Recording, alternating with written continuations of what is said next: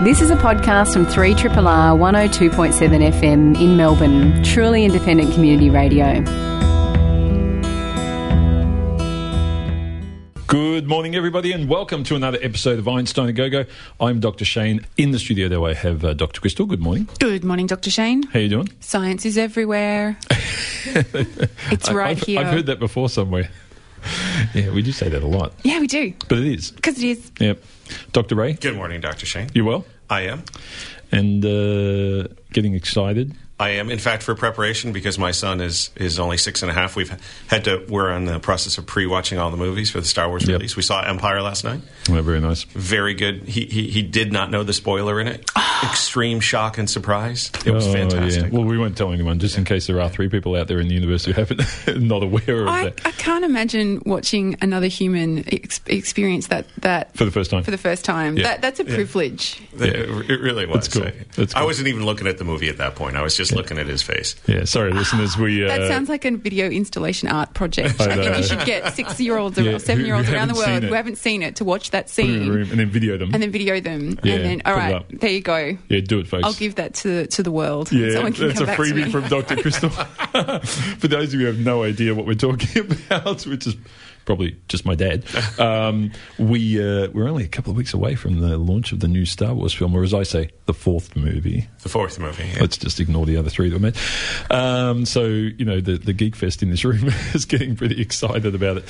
But, look, we do have an hour of science. I should say, though, I had a great weekend last weekend meeting some of our fabulous subscribers and listeners at the Buzz Aldrin event at the Melbourne Town Hall, which was just awesome. And I, still drooling a little bit, having seen him so close up, but it was great to speak to a couple of the people who won the tickets on the show in the previous weeks, and they waved to me, some of them said hello, which was cool. So it was really nice to meet them, and there's I can guarantee there's at least 2 people listening to the program. So Dr. Shane, cool. I have an interesting question about that, because I saw some of the pictures posted from that.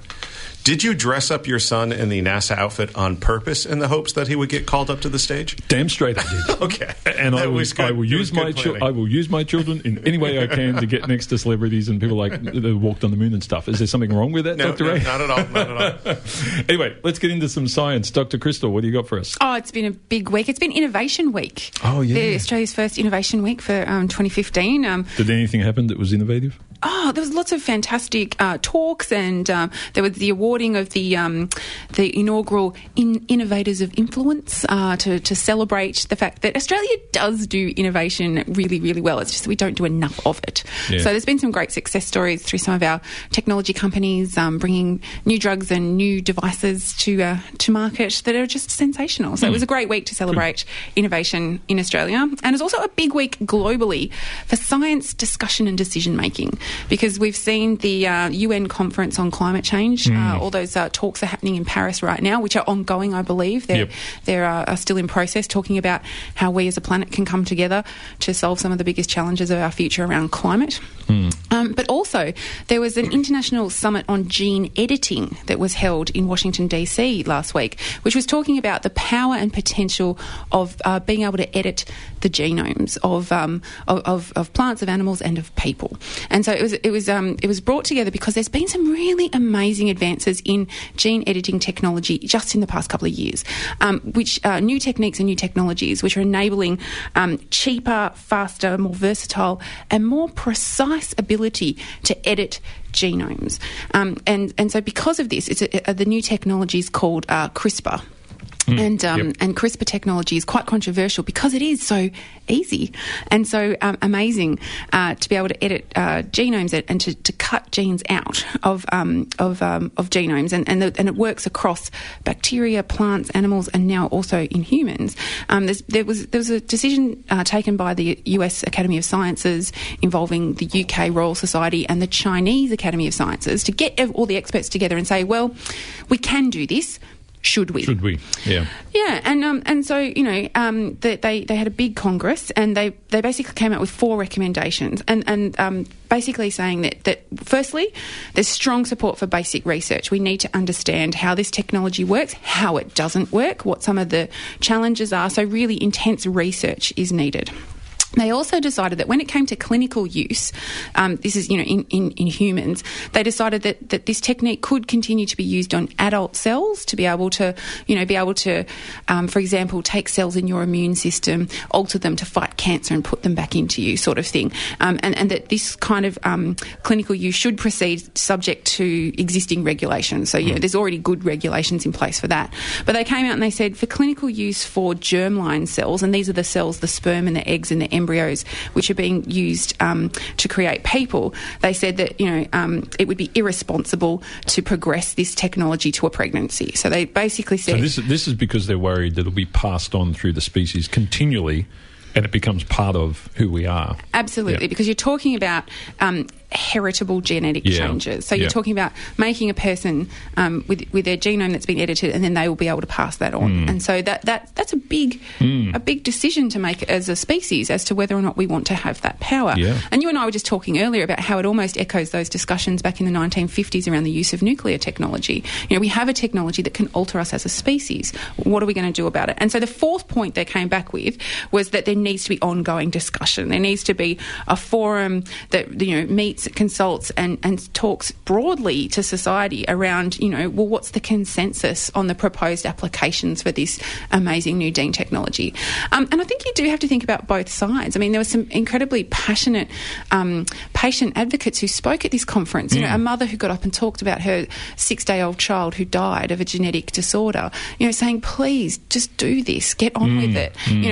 Families with Huntington's disease who know that they're genetically predisposed to this terrible degenerative condition, saying, well, can't we use this to alter our genes to fix it? If we've got the technology to fix it, why aren't you doing it? So it's a really there are great arguments why you would do this, and there are great arguments why you would not do this. And I think it's fantastic that this discussion is being had. Yeah, absolutely. Because one of the interesting things here is that we have had plenty of time, decades, to ethically get on top of this.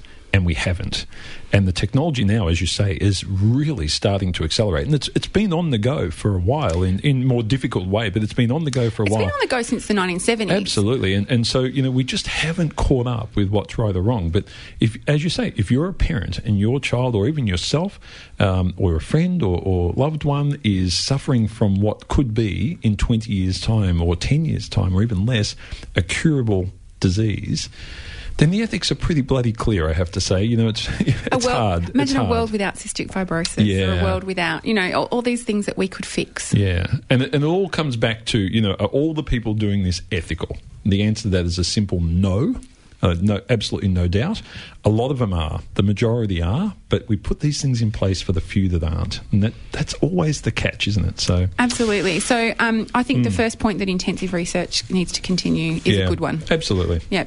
And we're not going to turn our backs on a technology that holds so much potential. You can't close the box once you've got it. Dr. Ray. Dr. Shane. Something less serious? I'd say a fair bit. Vegetable oils improve strong superplastic fibers. Oh, cool. So I love this term. Ultra-high molecular weight polyethylene, UHMWPE. It just rolls off the tongue. It does. Is a fiber used in things like bulletproof clothing, armors, marine tow lines, sails, basically all of the ropes they use to hold in more ships, things like this. Commercial fibers, they're already made by a couple companies internationally, part of our everyday lives. A couple scientists went, wait, yeah, sure, we know how to make these, but we can probably make them better. And by replacing a solvent, we realized they could make them at 50% less cost or 100% stronger just by switching the solvent they make them in. And I kind of went, this sounds interesting. Whatever do you mean? I know polyethylene is what my Ziploc plastic bag is made out of. I didn't realize they made ropes out of it.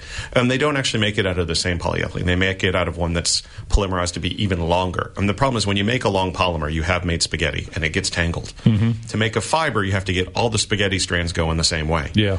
And so this is they extrude them in a process called spinning.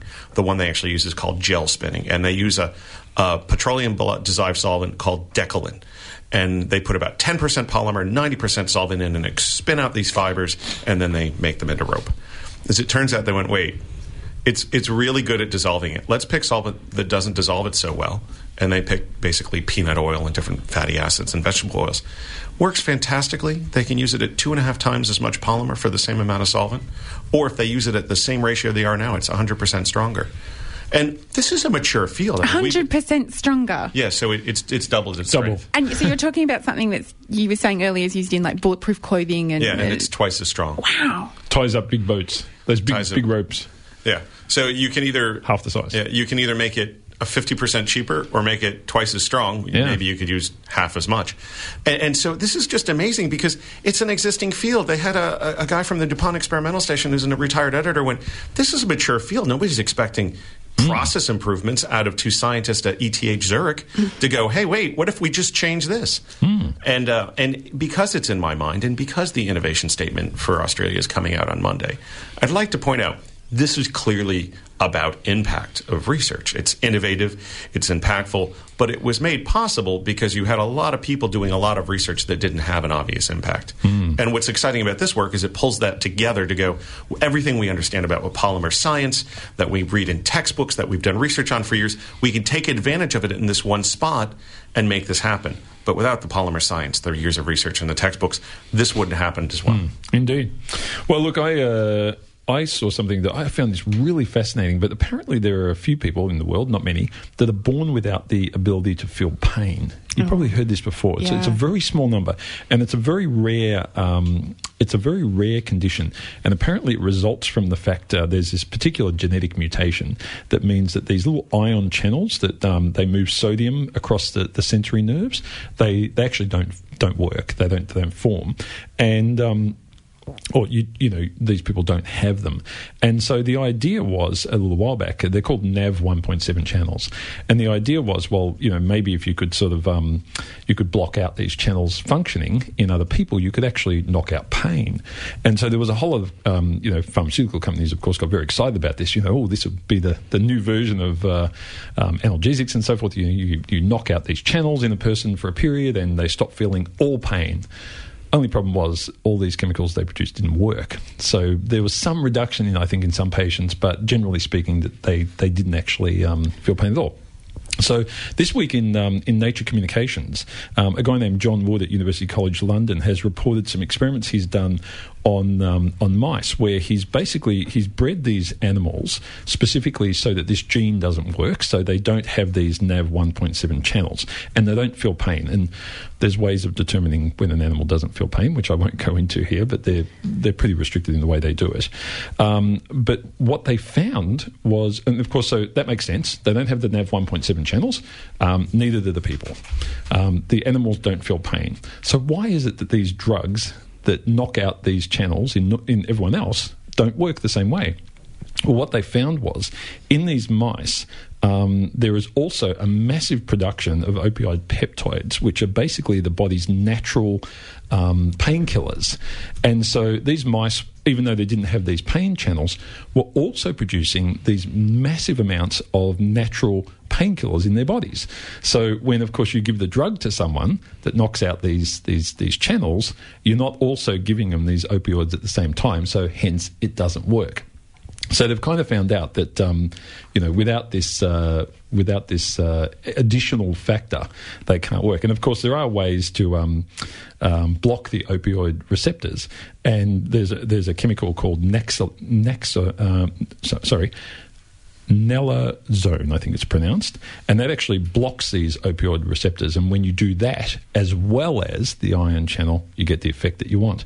So, it's interesting. One of the things that's pretty clear is that you can turn back on. So this woman that they've been dealing with, in particular, who doesn't feel pain, they've managed to turn her pain receptors back on, and they gave her a small burn with a laser, and she was able to feel that. And the researchers were interesting. This guy, John Wood, said she was kind of excited about the fact that she could feel this pain because she hasn't felt anything like that in her entire life. Well, it's quite dangerous not being able to feel pain. Yeah. It's actually because you end up getting gangrene and cutting yourself and not knowing. Well, the funny thing is she refers specifically to the dangers in childhood, because when you're a child, you can almost all but chew your lip off and, chew your fingers off and stuff when you're an infant, because you don't realise that, this is a bad thing to do, this is hurting me, or you put your hand in the fire and, oh, I shouldn't do that, this is hurting me. All the experiences that we learn, children who have this condition, this genetic anomaly, don't actually learn. So it's interesting that the real interest around this is on preventing other people from feeling pain, but it looks like the outcome of this research will be more on helping those who don't, because one of the things you don't want to be doing, of course, is using, opioids en masse as a technique for reducing pain, because, all these things have side effects, and the more side effects, you've got to keep clear of those. Dr. Shane, to be clear, though, this is still years away? Well, they've actually done the experiments in people. They know that they can block the NaV 1.7 channel. What they didn't know is that they also have to, upscale the opioid production in their body. But the compelling case is not necessarily for the next Panadol. It's for people that are living under chronic pain. Yeah, absolutely. And that's the thing. With these sorts of chemicals, there is a pretty, this is pretty serious stuff. So you don't want to be seeing the side effects of this unless you absolutely have to. So I think, but I actually found it more interesting from the point of view of the person who can't feel pain and children who are born with this genetic variant that says they'll never feel pain in their life. The ability to be able to essentially turn pain on is actually quite important to them. So, I would love to look at the imaging of her brain. Oh, can you imagine the It'd whole, be so cool. the first time that kind of pathways and the actual what lit up, what lit up and the signal processing that happens in response to that. That's very cool. Incredible. 3RRR. We're a science show, and we have a live scientist. Actually, we have more than one in the studio, but we have one in the studio as our guest. Dr. Tamsin Van Reenen is an NHNMRC postdoctorate research fellow in the Melbourne Neuropsychiatry Centre at the University of Melbourne.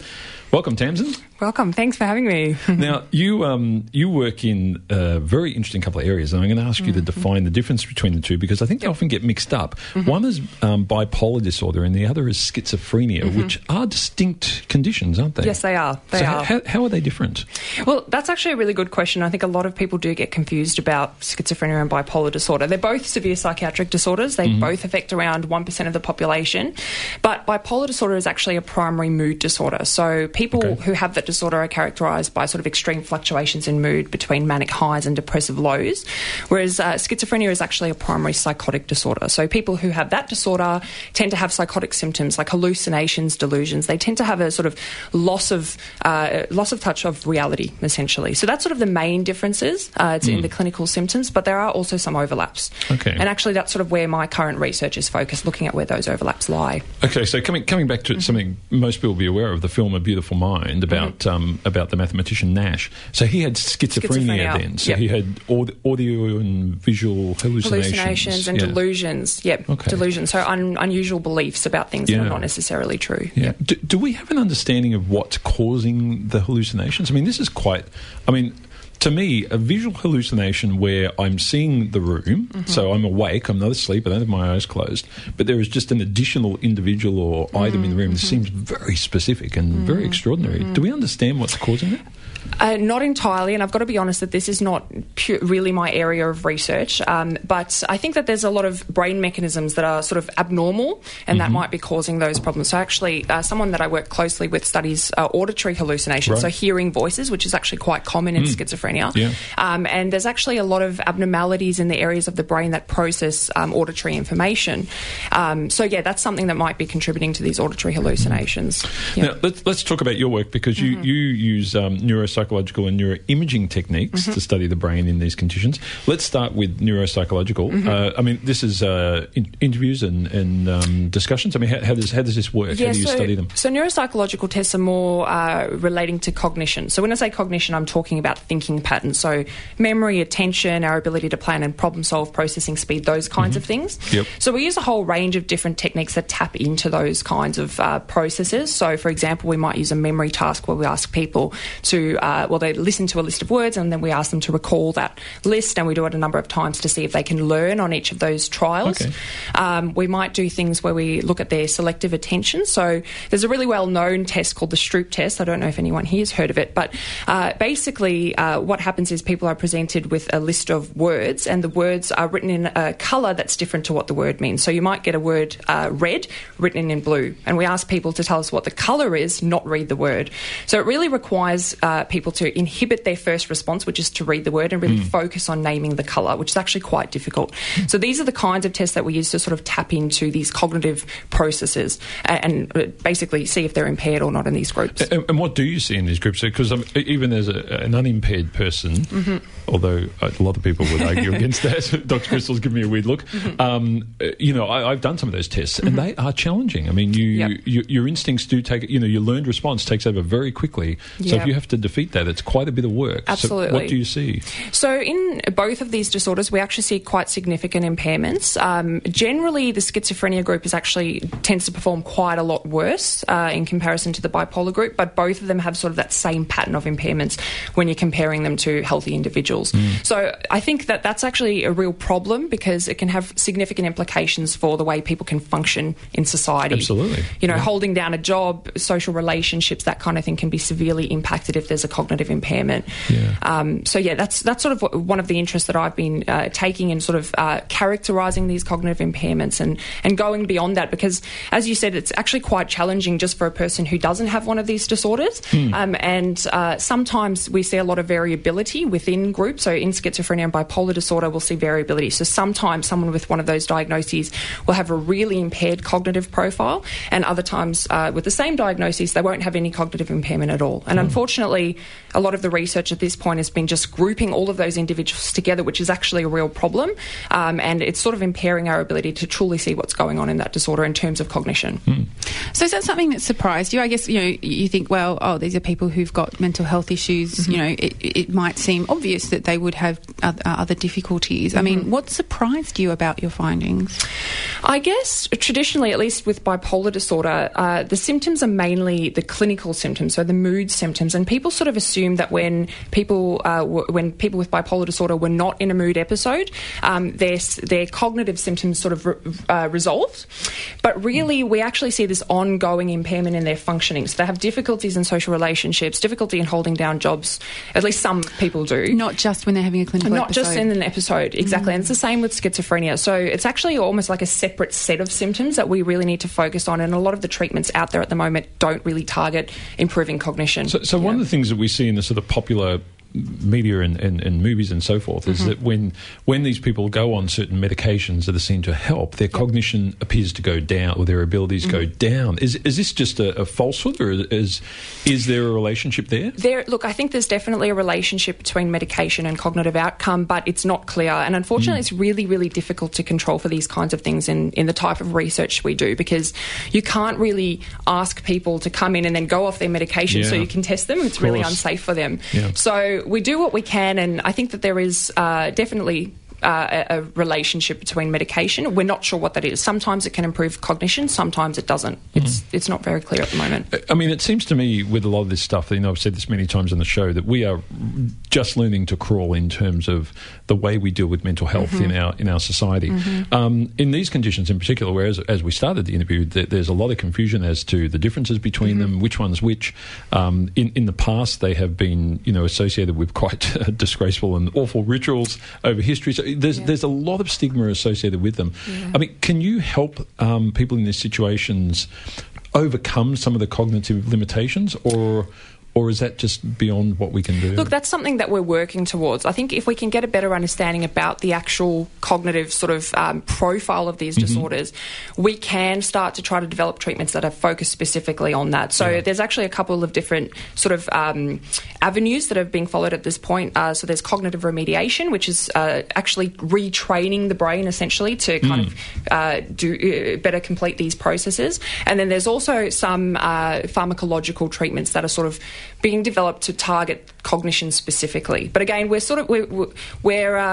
working with something that we don't have a complete understanding of, and we need to really progress that to be able to treat it properly. Given how you pointed out that mood swings cognition isn't affected just during mood swings, then how does the neuroimaging come into play? What do you learn from that you don't learn from, say, the cognition? surveys and interviews? Sometimes with these cognitive tests, they're not entirely sensitive to the underlying impairment. And so if we can sort of use neuroimaging, we can sort of start to see what's actually happening in the brain when a particular cognitive process is being carried out. And then we can look at how different parts of the brain communicate with each other during that process. So we can sort of start to see the underlying brain mechanisms that might be at play or causing these impairments. Yep. Look, it's absolutely fascinating work, Tamsin. I think one of the things, as I said, we really do have a limited understanding in society of what many of these mental conditions mean for people. And to some degree, I think society's response to this has been, treating the symptoms that everyone else can see rather than treating the challenges that individuals have. And we need to right that balance so it's in the right direction. Absolutely. How do people, just final question, how do people feel when they come in? I mean, they're kind of special in your environment, and perhaps for the first time in their life they're really seen as it's probably a positive experience where they're coming out with not necessarily some answers, but certainly the feeling that I suppose that they're getting somewhere. Is that what you see? Yeah, definitely. I think a lot of people who come in are very excited that we're sort of focusing on these things that they have identified as being a problem for them that may not be recognised in terms of the treatment that they receive. We do get a lot of positive feedback, and a lot of people sort of tell me with certain things that I've researched before that, this is something that hasn't been focused before for me, and yet it's a real problem for me. So it's really good to hear that, actually, that we're sort of on the right track. I'm sure. Tamsin, thanks so much for talking to us today. Thank you. Thanks for having me. Dr. Tamsin Van Reenen is an NHMRC postdoctoral research fellow in the Melbourne Neuropsychiatry Centre at the University of Melbourne.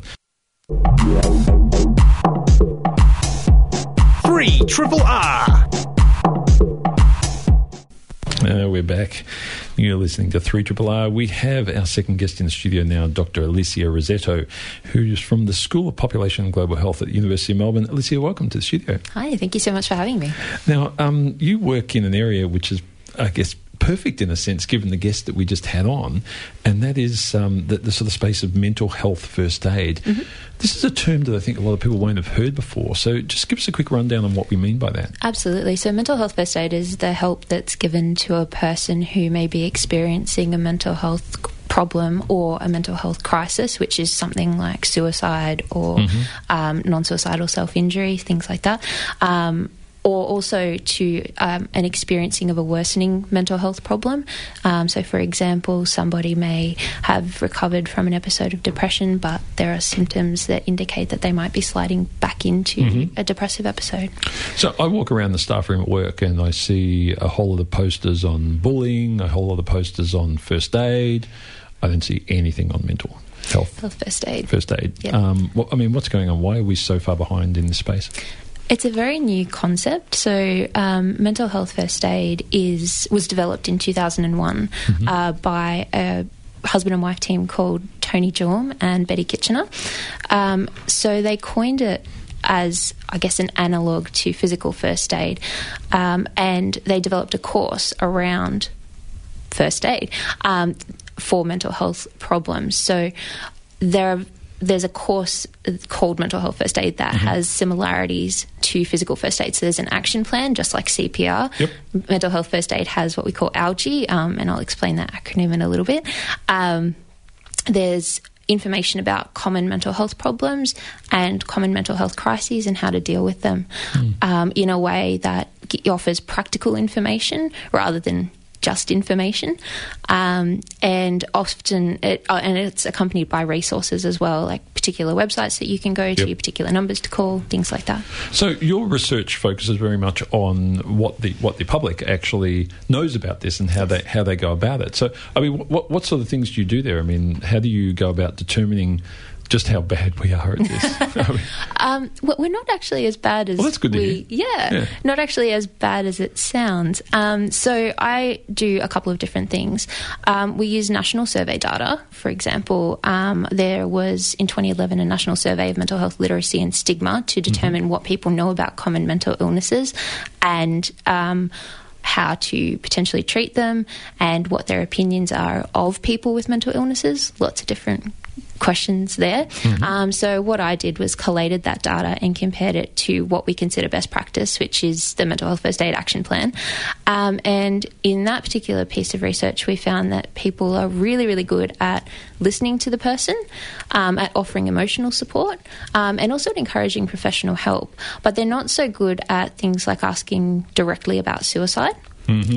Which is very important because you want that question to be unambiguous and you want the person to feel like they can answer you honestly.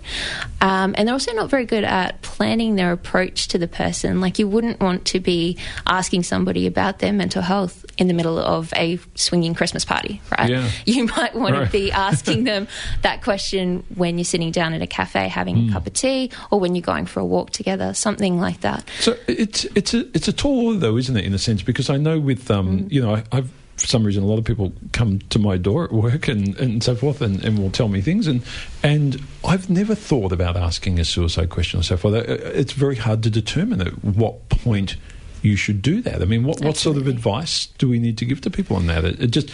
It wouldn't occur to me that when someone walks in, sometimes in tears, that I should say, are you suicidal? Is that even the right question to ask?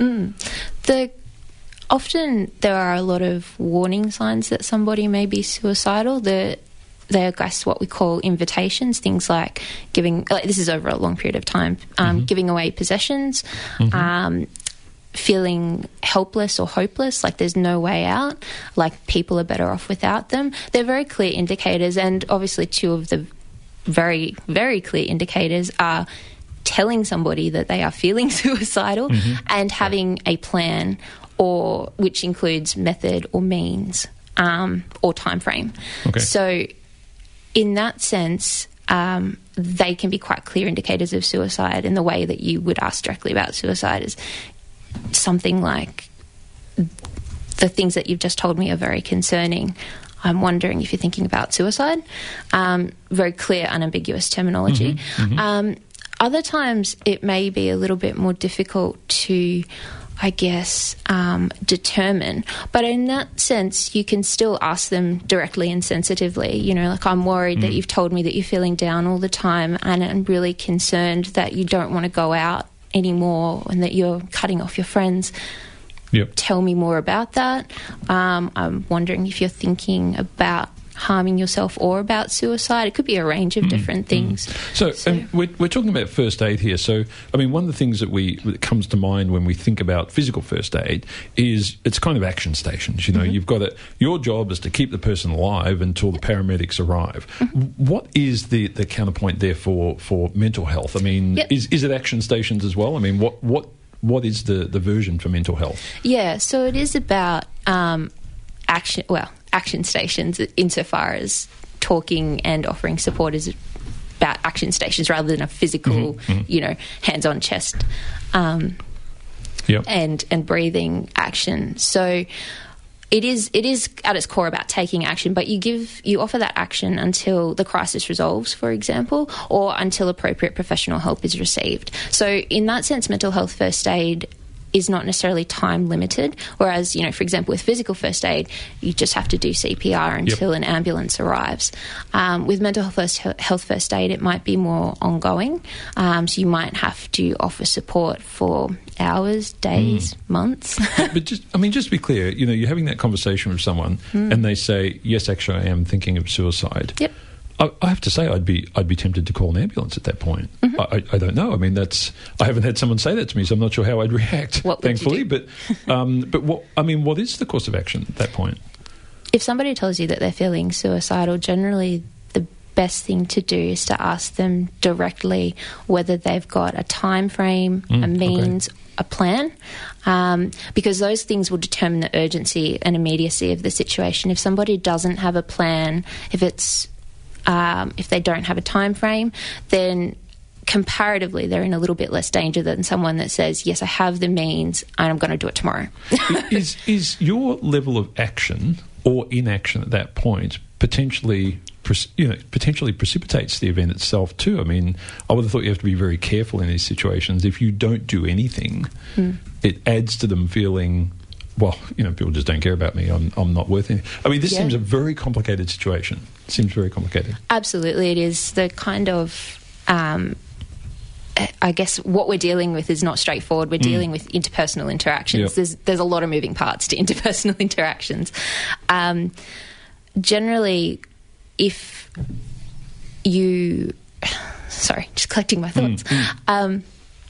Generally, if somebody tells you that they have a means and a method, act on it straight away. But one of the things that people forget is that it's important to reassure the person with the problem, with who is feeling suicidal or who is feeling depressed, that they've got a measure of control over the situation. Okay. When we say jump to action stations, it's not necessarily to tell them what to do. It's to ask them what they feel most comfortable doing at the time. Okay. The only caveat to that we would say is don't ever agree to keep it a secret. Okay. Yeah, right, fair enough, yeah. You know, they may not want you to tell somebody, but if there's an imminence to the situation, you know, it's important that you act on it, whether that be to call 000, whether that be to ask them to consider making an emergency appointment with a doctor, whether that be driving them to hospital. Yeah, I don't think I'd leave them alone. Or those kind of resources like Lifeline or Absolutely. Beyond Blue. Yes. I think that if anyone at home listening now, you know, is There are thinking a lot about of that, places there are a you lot can of go places to these that you days. can go to. Yeah. Yep. Actually, this kind of gets at my question. My scenario was wondering more about someone, maybe not necessarily suicidal, but clearly has a mental health issue, and that where you mentioned first aid goes on for longer. It was, does the approach for mental health first aid have approaches to help someone to get over the challenge of what if that person doesn't want to get help, professional help, how to bring them towards that? It may not have the urgency of, say, someone on a suicidal step, but approaches to do that are always a little challenging if the person is telling you, but then they're resistant to want to get help, where you've offered to, why don't we help you make that appointment in counselling or something? Absolutely, that can be really difficult. If you go to www.mhfa.com.au, you'll find a list of resources called Mental Health First Aid Guidelines, and they will help you with a range of different conditions: anxiety, depression, psychosis, eating disorders. There's very clear instructions there about what to do. There's also sections about what to do if the person doesn't want the help. Yeah. Generally, what we would say is that's their decision, and that's fine, but don't take it as a be-all and end-all. They may say they don't want help at the time, but stay involved. Yeah, stay involved.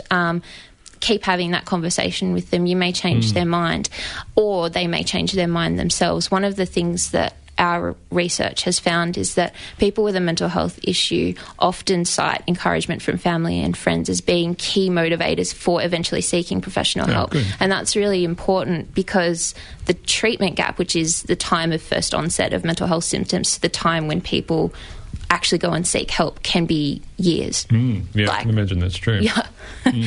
That's a long time to be feeling sad or feeling absolutely scared. It wears you down. Alicia, thanks so much for coming in today. It's a very important issue, and one that, as I've said, just moments ago in the program, we're a long way behind, I think, overall in how we deal with mental health, and the more work in this area, the better. Thank you so much.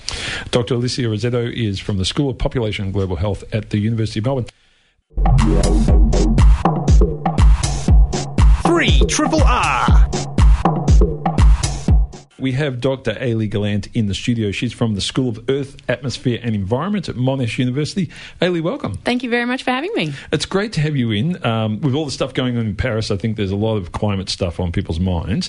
You work in particular on understanding how sort of droughts work and the interaction between the atmosphere, the oceans and the land. I mean, is that not a bit much for one person, the whole lot? It's a lot, and it's a really complicated issue. I have to say, most climate scientists in my field often tend to stick to temperature because it's easier to work with and kind of it does, what you think it'll do. Rainfall, on the other hand, is a really complicated beast, particularly when it comes to drought. So, it's a challenge, but I'm up for a challenge. Cool. So let's talk a bit about something like El Niño and so forth, because, we've got the climate change stuff happening in the background here always, but everyone always associates El Niño in Australia with major droughts. Yeah. Now, is this correct? Is this what we're seeing? Is this what happens all the time? Yeah, look, on the whole, when you think about it in terms of kind of probability, you're right. I think it's about 30-40% of El Niños usually result in a drought for at least parts of Australia, not all of Australia, usually eastern parts of Australia,